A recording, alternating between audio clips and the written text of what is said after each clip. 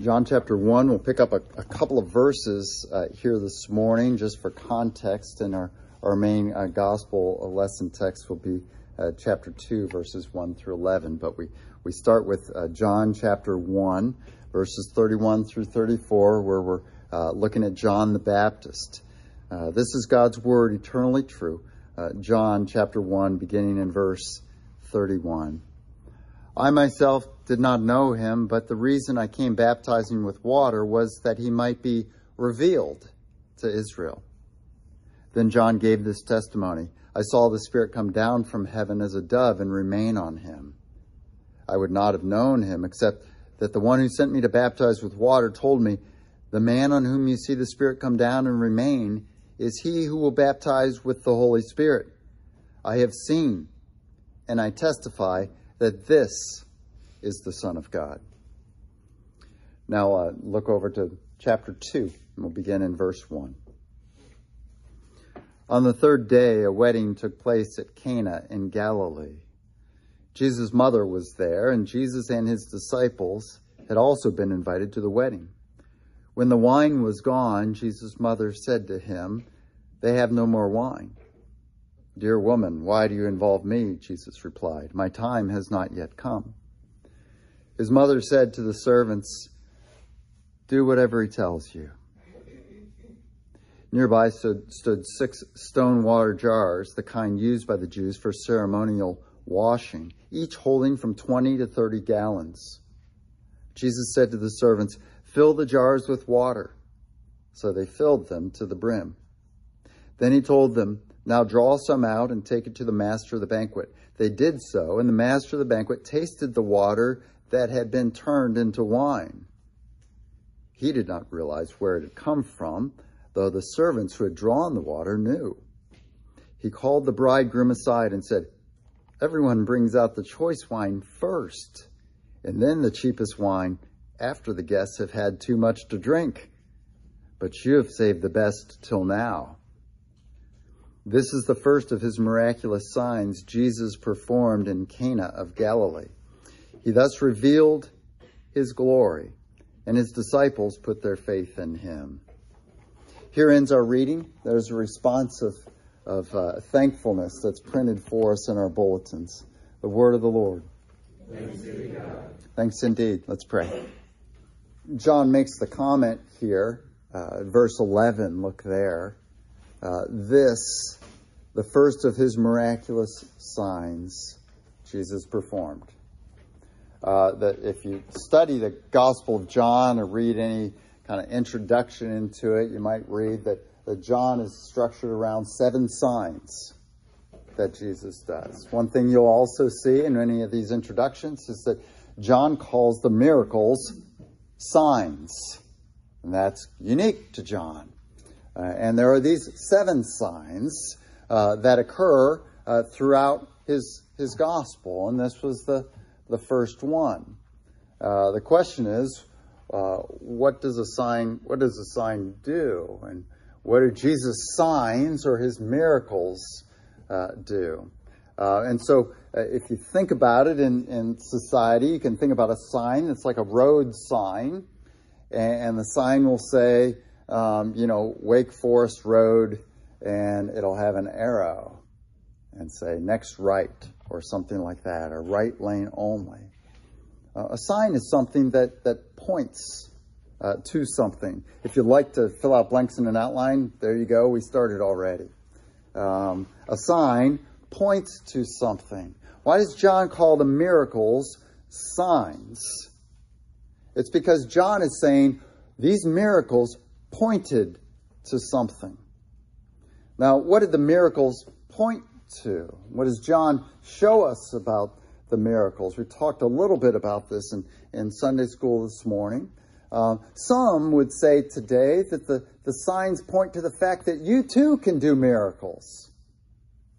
Or that anyone who's a believer will be like Jesus and be able to heal people. Or turn his water into Pepsi. Or walk on water. Heal somebody else. And that it's a sign, Jesus doing these signs is a sign that believers today can do that if they're faithful. That's the answer of those who are, what gets called the health and wealth theology, found typically in charismatic churches. Is that what they are signs of? That Jesus is prompting us by his miracle doing, that you should have faith too, so that you can do these kind of signs and get whatever you want. Probably not.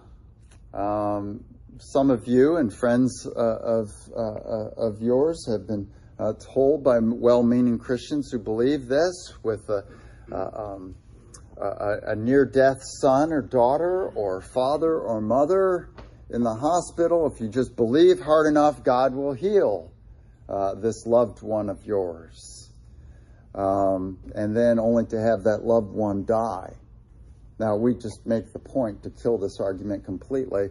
Paul dies. Jesus dies. Peter dies. Every faithful Christian since this day has died as well. So apparently, either you have the ability to do miracles and heal yourself of all miracles, and you've just been unfaithful, or God doesn't like you and isn't doing miracles through you, or this is not a promise for you today. And we'll say that the latter is true, just by virtue of what happens in life. So there's signs of something else. The sign points to something. Second line there for you in your introduction is that Jesus did many miraculous signs. He did many miraculous signs. Now, we see this in verse 11, that this is the first of the signs that he did. John confirms that for us. And even though John includes only 7 strategic signs, from chapter 2 here to chapter 11 is where the signs end. The last one is Lazarus being raised from the dead. That John tells us in John 20, verse 30, Jesus did many other miraculous signs in the presence of the disciples, but these are written, he says in verse 31 there, 20:31, these 7 that I wrote to you, these are written and they're enough. These are written that you may believe that the Christ is Jesus, the Son of God, and that by believing you may have life in his name. And so the signs are there pointing to that very thing. What are these signs pointing to is the question that we ask as we come to this first one, and that's a blank there for you. What are these signs pointing to? Or in other words, what are they revealing? Are they revealing that if you take this road, you'll get to Wake Forest, and if you'll take this road, you'll get to Durham?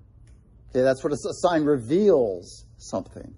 It points to something, to some truth that will give you direction and belief in your life. And so, number one there, to see what Jesus' signs are pointing to, number one, Jesus' miraculous signs revealed his glory. Jesus' miraculous signs revealed his glory. We see this in verse 11. Look there to see that. This, the first of his miraculous signs, which Jesus performed in Cana of Galilee. Thus, with this miracle, with this sign, he revealed his glory. Now, we had seen John the Baptist say the same kind of thing. Look up at verse 31 of chapter 1. John the Baptist says, the reason I came baptizing with water was that Jesus might be revealed. Reveal, same word there. So John's purpose is to reveal who Jesus is, and that Jesus was someone who deserved glory, and that these miraculous signs, verse 11 of chapter 2, do the same thing. They reveal Jesus' glory. Now, one thing, there in your outline, in the Gospel of John, Jesus' glory is a big deal. In the Gospel of John, Jesus' glory is a big deal. John uses glory, and the glory word group like glorified and glorification, those kind of things. He uses it 24 times. For perspective, Matthew uses the word glory, and that whole word group, glorious, glory, glorify, 3 times. John 24. Mark uses it 3 times. John 24. Luke uses the glory word group 10 times. John uses it 24 times. R.C. Sproul, in his series of books on the Trinity, he has the holiness of God, which is about God the Father, and then he has the mystery of the Holy Spirit, which is about the Spirit. But the book about Jesus is the glory of Christ, and he spends his time in the Gospel of John in that book, because John cares so much about glory. And now the question is, what is glory?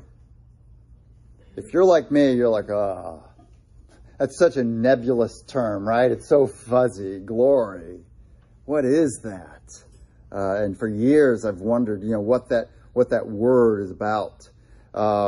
Here's a good definition for you, a simple definition. If you plug this in every time you see glory, glorified, glorify, glorification, it'll make sense, and you'll see it there. So B, glory is one's greatness or magnificence.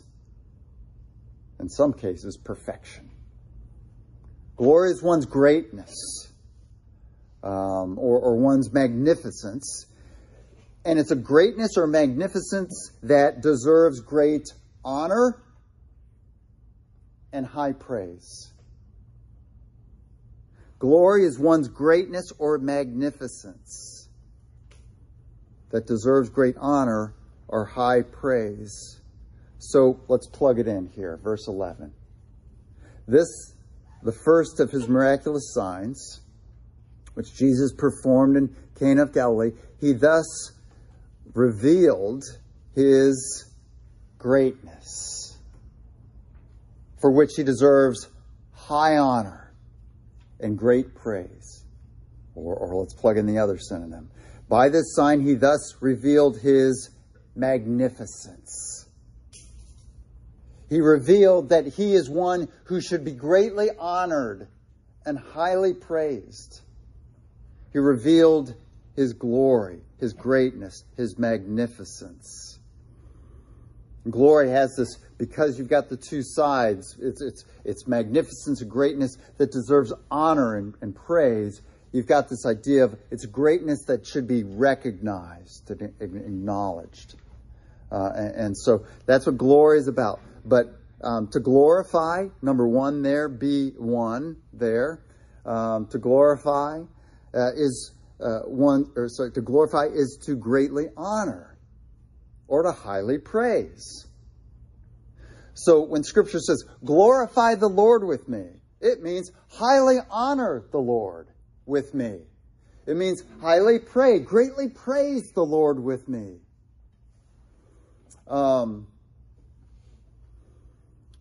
So that's a quick little thing that you can put in there. So to glorify is to greatly honor, to highly praise one for his, her, or its magnificence or greatness. So when you glorify, you're doing the kind of back half of that. You're honoring somebody or something, or you're praising, highly praising some person or something for its greatness or for its magnificence. That's what you're doing when you glorify. So when I glorify Michael Jordan, I am praising him for his greatness on the basketball court. Okay, I'm glorifying him. Number 2, to glorify can also mean to make one magnificent or great so as to be a right recipient of praise and honor. So to glorify means to greatly honor or highly praise one for his or her or its magnificence or greatness.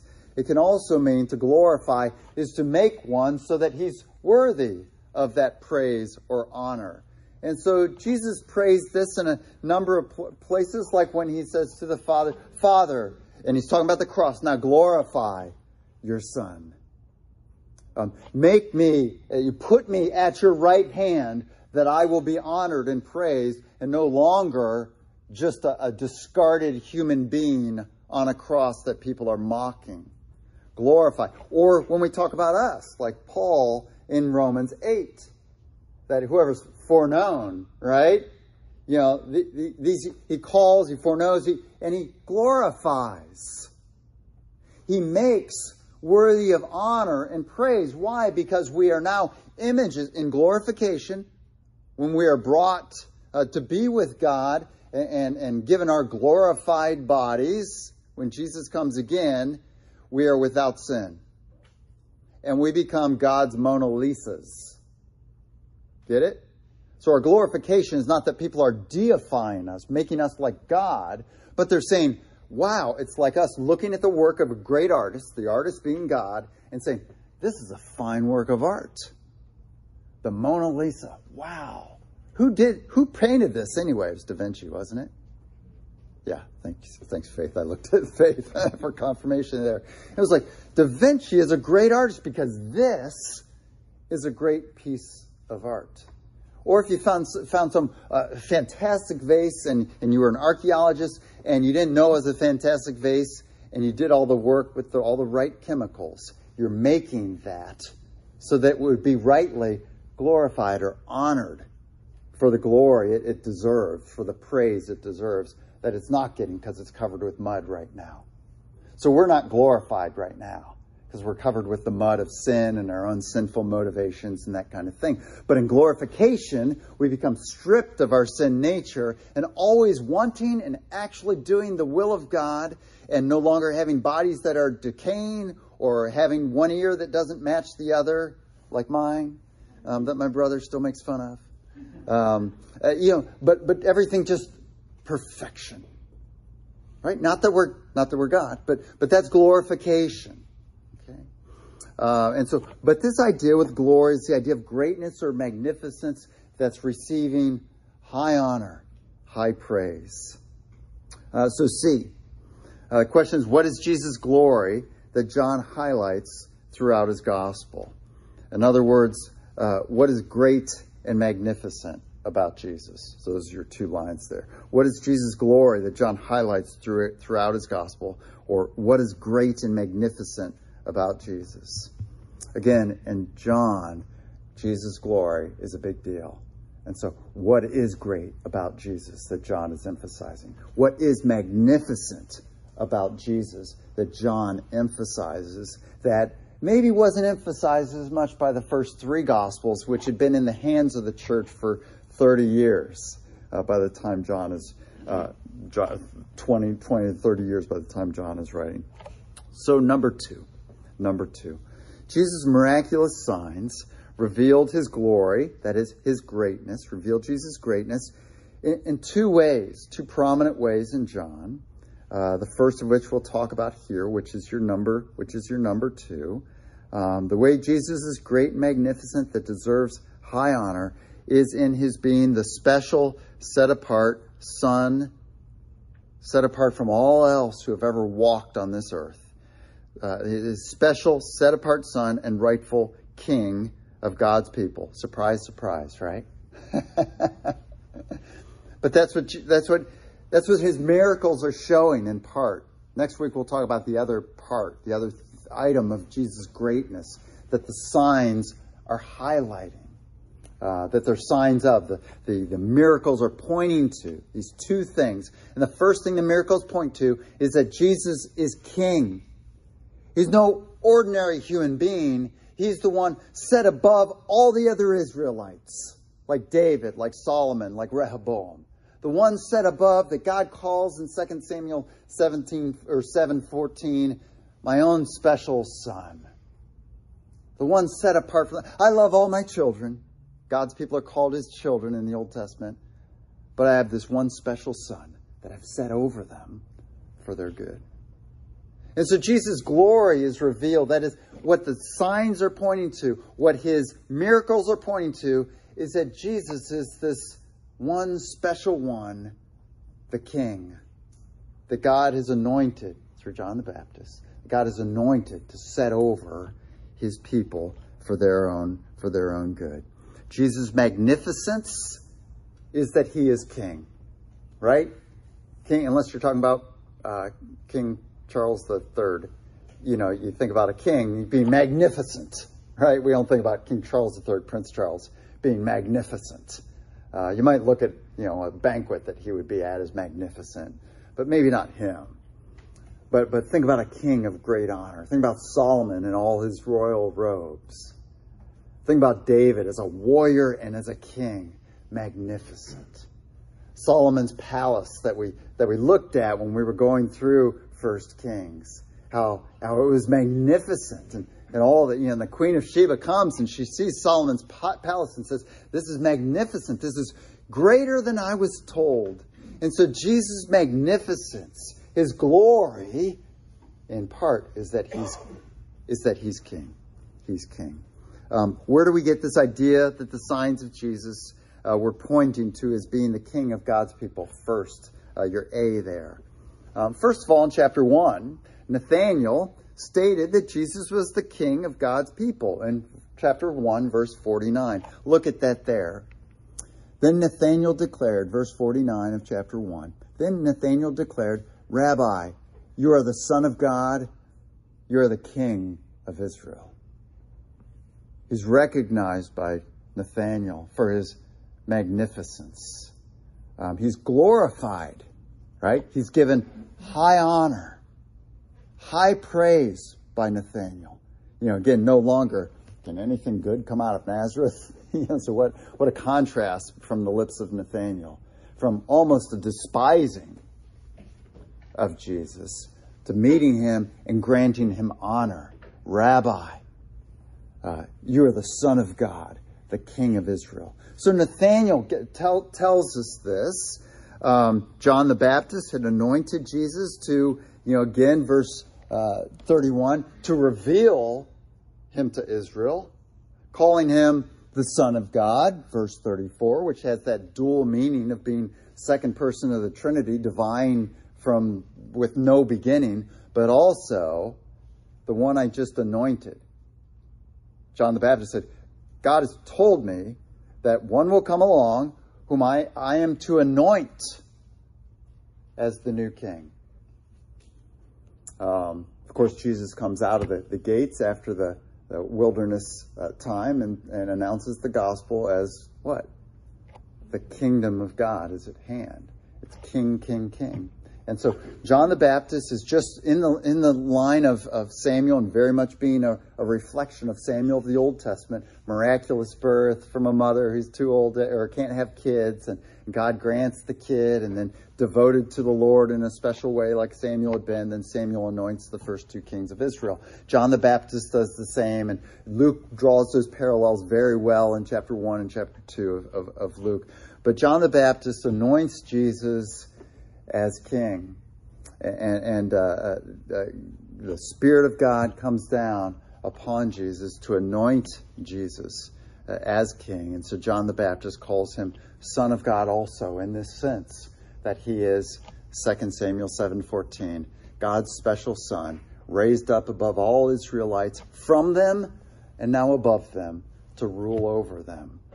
And so we see this already in chapter 1, that Jesus is recognized as King of Israel. But there's something else besides the testimony of these two men that God purposefully inscripturates in our text this morning, chapter 2, verses 1 through 11. God purposefully inscripturates something that's kind of like a for us as we look at it. The content of 1 through 11 in chapter 2. Like, what's going on here? And a number of going on here. Jesus' interaction with his mom. And interestingly, Mary's never called Mary in the Gospel of John. She's just called the mother of Jesus. I won't speculate on that. I don't know why. But something else going on here. Why is the first miracle turning water into wine? Well, God's putting this there on purpose. He's inscripturating these words in this instance with John. Again, John says at John 20, verse 30, Jesus did a ton of miracles, but I've only included 7. Why didn't Jesus start with one that was like made more sense to us? And just say, Jesus did one before, but this is the second miracle he did. Why didn't he start with the second one, or not even name them? But here's what: B, 2B. Jesus' sign. Okay, John identifies this for us in verse 11. This is a sign. What's the sign? The sign is of abundant wine. Showed or revealed was a sign of that Jesus was king. Okay, this has significance, and if you're an Old Testament Jew, you know it, but we're not. So we're going to talk about it and get this meaning for us. So Jesus takes these pots for ceremonial washing. Jews used to wash themselves before they went in to worship God. And he has them filled up with water, and just, says to the servants, fill these with water. So it's kind of like the magician, right? Who says, brings the volunteer up on stage and says, this is an ordinary ring, right? It's a solid. You can't bend it, it doesn't have a kink in it or anything. Twist this around as much as you want to. He's verifying, right? These servants know this was just water. We went to the water, the place we always get our water from, and we put water in this. It was water when we got it. It was water when we put it in the pot. It was water when we brought it back into the party, the wedding feast. These were typically a week long, these wedding feasts. And we brought it in, and it was water when we set it down. But now when Jesus said, take some over to the master, it had turned to wine. You see that there? They say, those who had, verse 9, the master of the banquet tasted the water that had been turned into wine. He did not realize where it had come from, though the servants who had drawn the water knew.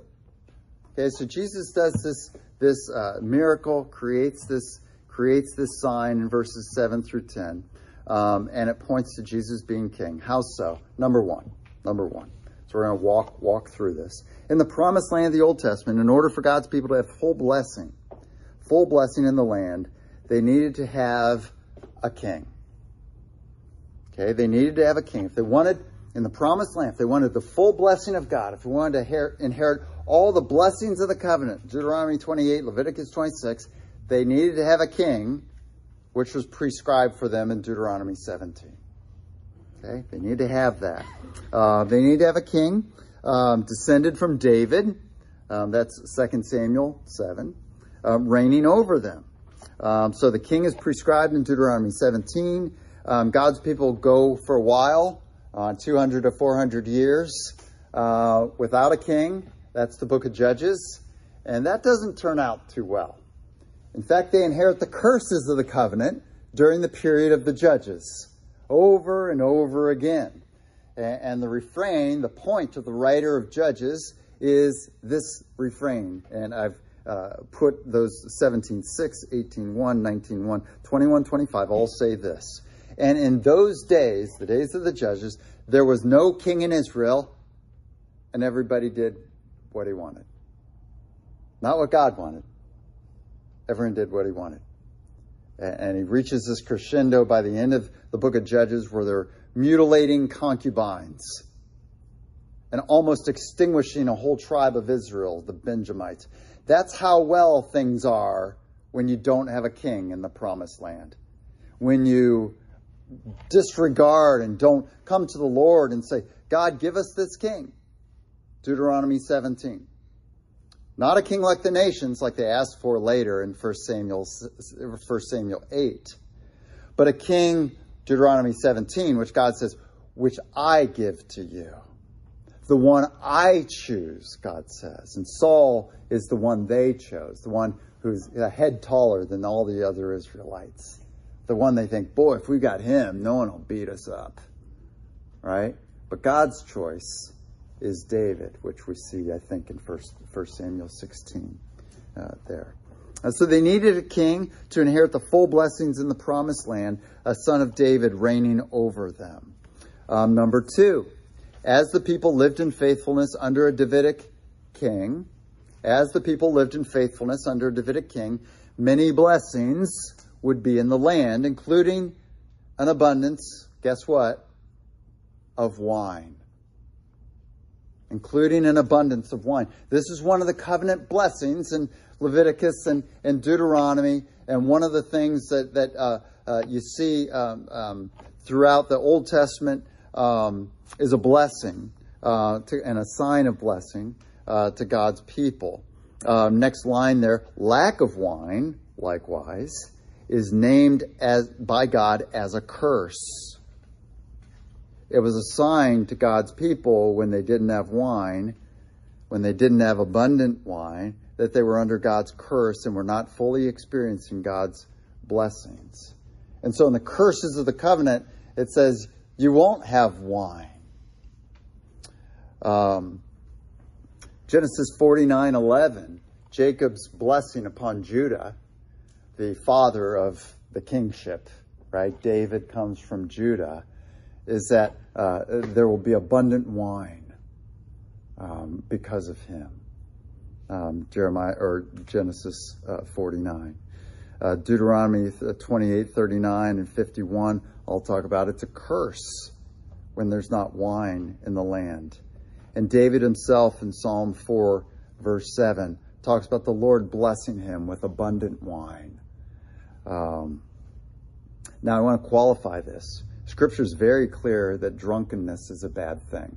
We've got that in Ephesians 5:8. Do not be drunk with wine, for that is dissipation, but be filled with the Spirit. And the teaching there is you want to be controlled by the Spirit of God. And then when you're controlled by wine, you're not controlled by the Spirit of God.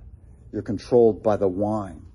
And the wine is taking you around and whipping you around like you're a lassoed person on a rope, just throwing you here and there. And it's like, I've recounted to you, when I've had surgeries and I'm coming out of anesthesia. Betsy, am I nice? No, I'm mean. Only to me, though. Only to Betsy when I come out of anesthesia. And it's, self-control's gone. I say, I need a sandwich. I need something to eat. And I say it in that way. No self-control. No, this is my wife. Hey, Betsy, could you get the nurse? I need a sandwich or something. Because I'm about to fall over here. Or like Danny Trejo, who's hangry without the Snickers. Marsha, that commercial. And the book of Proverbs says, beer and drunkenness causes great, and Scripture is very clear, both Testaments, that drunkenness, that too much wine, and it does all three, hard liquor, wine, and beer, is something that brings destruction and is dangerous to even the greatest of the people of God. And it is to be avoided. It brings great harm, too much alcohol. But alcohol in its moderation, without drunkenness, is not sin. And in fact, it's presented as great blessing. Okay, so don't get drunk, but realize that wine is considered a blessing in Israel. The Lord's Supper was celebrated with wine. Jesus says, that he admits, I'm in the company and even called a drunkard and a glutton. That wasn't true. He wasn't eating too much or getting drunk, but he was celebrating with sinners who were rejoicing at their newfound salvation. Okay. So number 3 there, not having wine was also a sign of not being in the promised land at all, but being still in the wilderness. That's what Deuteronomy 29:6 says. When you were in the wilderness, speaking of the days of Moses, you had no wine. You were without that. But now you're in the land flowing with milk and honey. If you recall some of those passages, talking about just wine flowing in the promised land, a sign of God's blessing. And then number 4, through his prophets, God told his people that after the exile to Babylon, God would restore them. He would restore them to the promised land under a Davidic king. And the flow of, guess what? The flow of wine in the land would once again be abundant. Here's what Joel says about the return from exile and God's people being in the promised land again. A sign to them that God had returned them, he was behind it, and that they were now in his full blessings as they returned to the promised land and had a Davidic king over them. Joel says this is prior to the exile, talking about after the exile. Joel 2:19. The Lord will reply to them, I am sending you grain, new wine, and oil, enough to satisfy you fully. Never again will I make you an object of scorn to the nations. Joel 2:24. The threshing floors will be filled with grain. The vats will overflow with new wine and oil.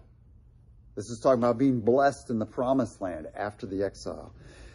Joel 3:18. In that day, the mountains will drip with new wine. Get that image? It's just overflowing. The mountains will drip with new wine, and the hills will flow with milk. And what Jim read for you from Amos 9:14, where you got to see that whole context there. Amos at the end of this, his whole book of saying exile's coming, punishment's coming, exile's coming. And what should you do knowing IHCs? Repent. Yeah, so that you push it back. And they did. Amos was one of the early prophets, and God's people did repent, and they held off the exile for a long time. But finally it came. But Amos talked about God would restore his people under a Davidic king. And he says this in verse 13, he's talked about wine flowing. And then verse 14, Amos 9:14, I will bring back my exiled people Israel. They will rebuild the ruined cities and live in them. They will plant vineyards and drink their wine. They will make gardens and eat their fruit. Okay. So wine is a blessing when you have a Davidic king over you. When you have a Davidic king over you, God's people are walking in righteousness and faithfulness. And God is giving new grain and new wine, and it's abundant. And one of the signs that God's people weren't being faithful, and one of the things that happens when they don't have a faithful son of David over them, is that God withholds the rain.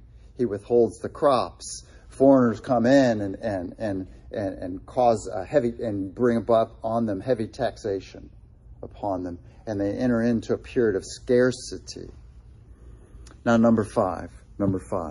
In Jesus' day, though the people of God had partially returned from exile, not all the Israelites came back. This is how Paul, shortly after the days of Jesus, could go from city to city and find synagogues, right? Not all the Jews had come back. They were only partially back in Israel. But in Jesus' day, though the people of God had partially returned to the promised land from Babylon, many of the promises of restoration to the land had not yet been fulfilled. That is, restoration. When Jesus arrives on the scene, restoration had not fully come. Restoration had not fully come. This is why in the Gospel of Matthew, in chapter 2 of Matthew, when the Jewish children are being slaughtered 2 years and younger in Bethlehem, and there's Matthew quotes Jeremiah, and Jeremiah had been talking about when Nebuchadnezzar comes in and slaughters the kids and carries off the people into exile so that Israel is in ruin. Matthew says this is a fulfillment of that as well. It happened during the days of Jeremiah when the children were slaughtered and Jerusalem mourning for her children. Jeremiah had meant it when Nebuchadnezzar came in, and that happened. But now it happens again in the days of Jesus' birth. Rachel weeping for her children because they are no more. They're dead. So Jesus is born into an incomplete restoration. When Jesus is born, the king is Herod. Their ruler is Rome. Restoration was not full when Jesus came on the scene. And that's why people are looking for a Messiah, a Christ, an anointed one who's the king. Again, they had a prophet, John the Baptist. They had plenty of priests, but they needed an anointed king for restoration to be complete. because they were still a desolate land. Rachel weeping for her children. Not all the Jews had come back. They had not been gathered from the nations like the Old Testament prophets said they would be after exile. I will bring all my children back from the nations. They will be here, and I will set David again, like you read in Amos there, as Jim read for it. I will restore David's fallen tent, meaning his kingdom. And that hadn't happened when Jesus came on the scene. And so people were looking for a king. They were looking for an anointed one. They were looking for a new David, because a new David, a new king, was key for them experiencing all the blessings that God had for his covenant people, including abundant wine. Starting to see why this is a sign that Jesus is king. So, number 6. Or actually the second part of 5. Most importantly, the restoration promise of the Son of David to reign again as king had not yet come to be. And so we see this in the Old Testament prophets. The latter chapters of Ezekiel talk about this king from David. Hosea talks about this. Hosea like 1:10 and 3:5 talk about David reigning again. Haggai speaks of this as well. But here in Amos, there where we started with whatever verse that was, the very first verse, Amos 9:11 says there that the Son of David would reign again after the exile. And so the exile was still going on. Restoration was not complete when Jesus comes on the scene. So he gives them a sign that he's bringing the exile to an end. So number 6, Jesus making wine abundant at this wedding was a sign that the Son of David King, Jesus making wine abundant at this wedding, overflowing. These jars, 20, 30 gallons, overflowing. That's 120 gallons altogether. There were 6 times 20 is 120. 6 times 30 is 180. So somewhere between 120 and 130 gallons of wine. That's a lot of wine. Overflowing wine. By the way, which is the best, not the worst. In the Old Testament, it had basically been that the best king had come first, David. All the other kings get compared to David, don't they? And he walked in the ways of his father David and did what was right and good in Israel.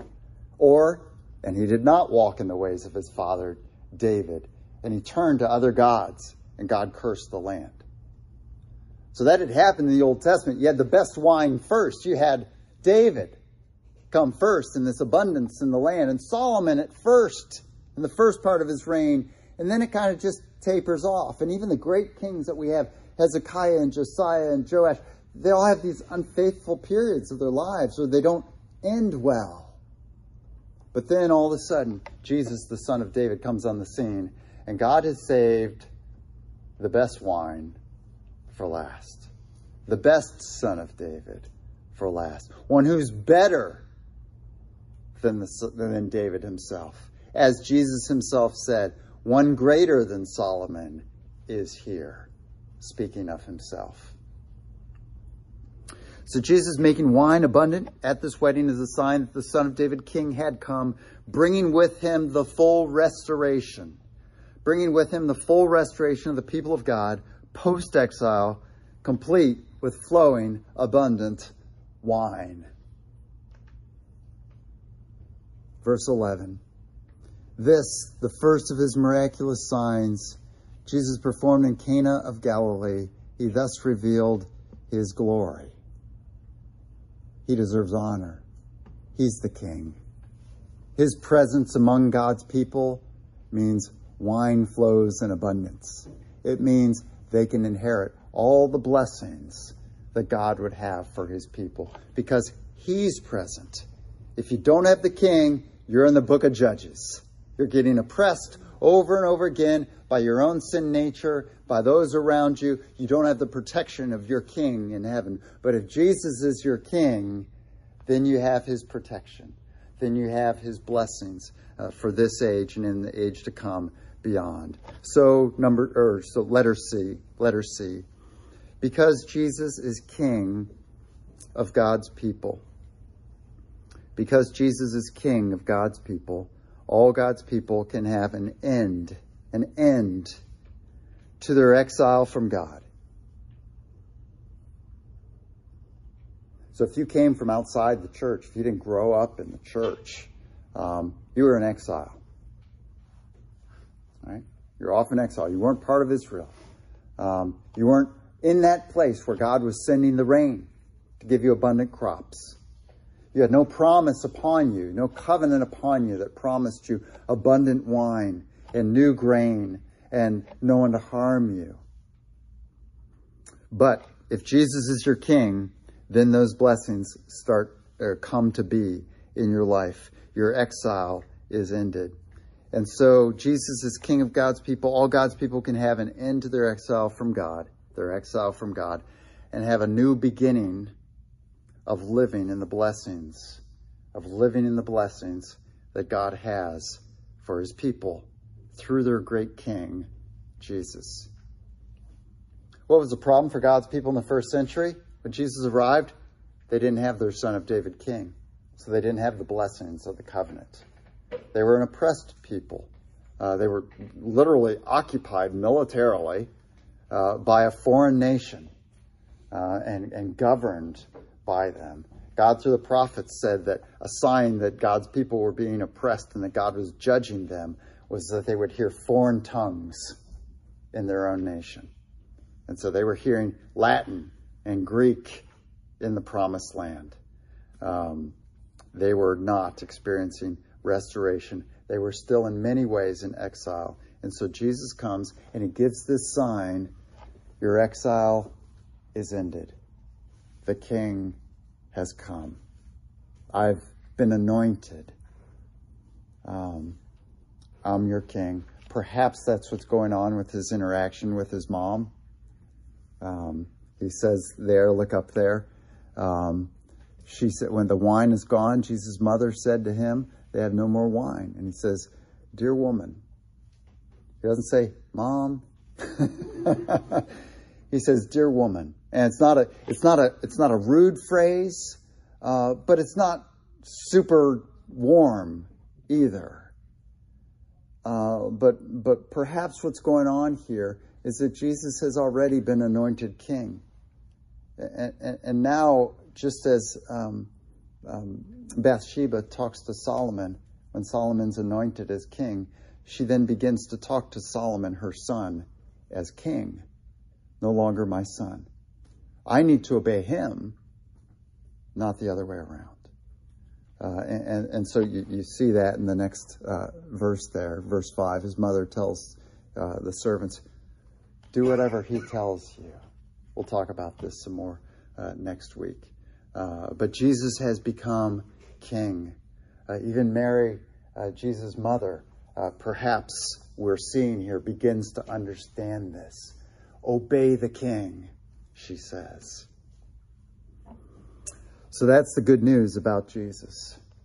You have a king who brings all the covenant blessings that God promises and wants to give to his people.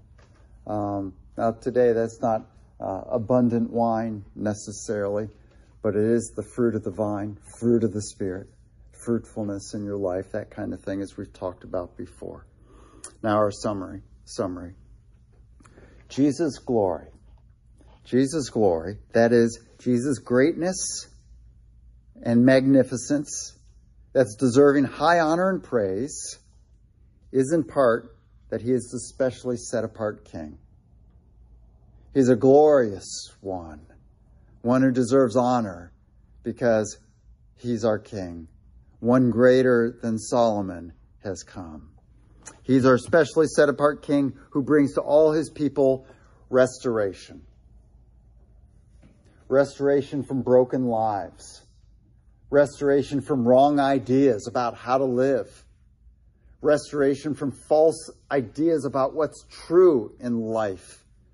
And who is God and what kind of way should we walk? Should I take revenge or should I forgive? He restores us from that. and restores all of us from the broken things and our hurts and pains in the past. And he becomes to us, as Paul says in 2 Corinthians 1, the God of all comfort. He restores us. He's our King who restores us. He brings his people restoration after their pre-faith exile from his blessings.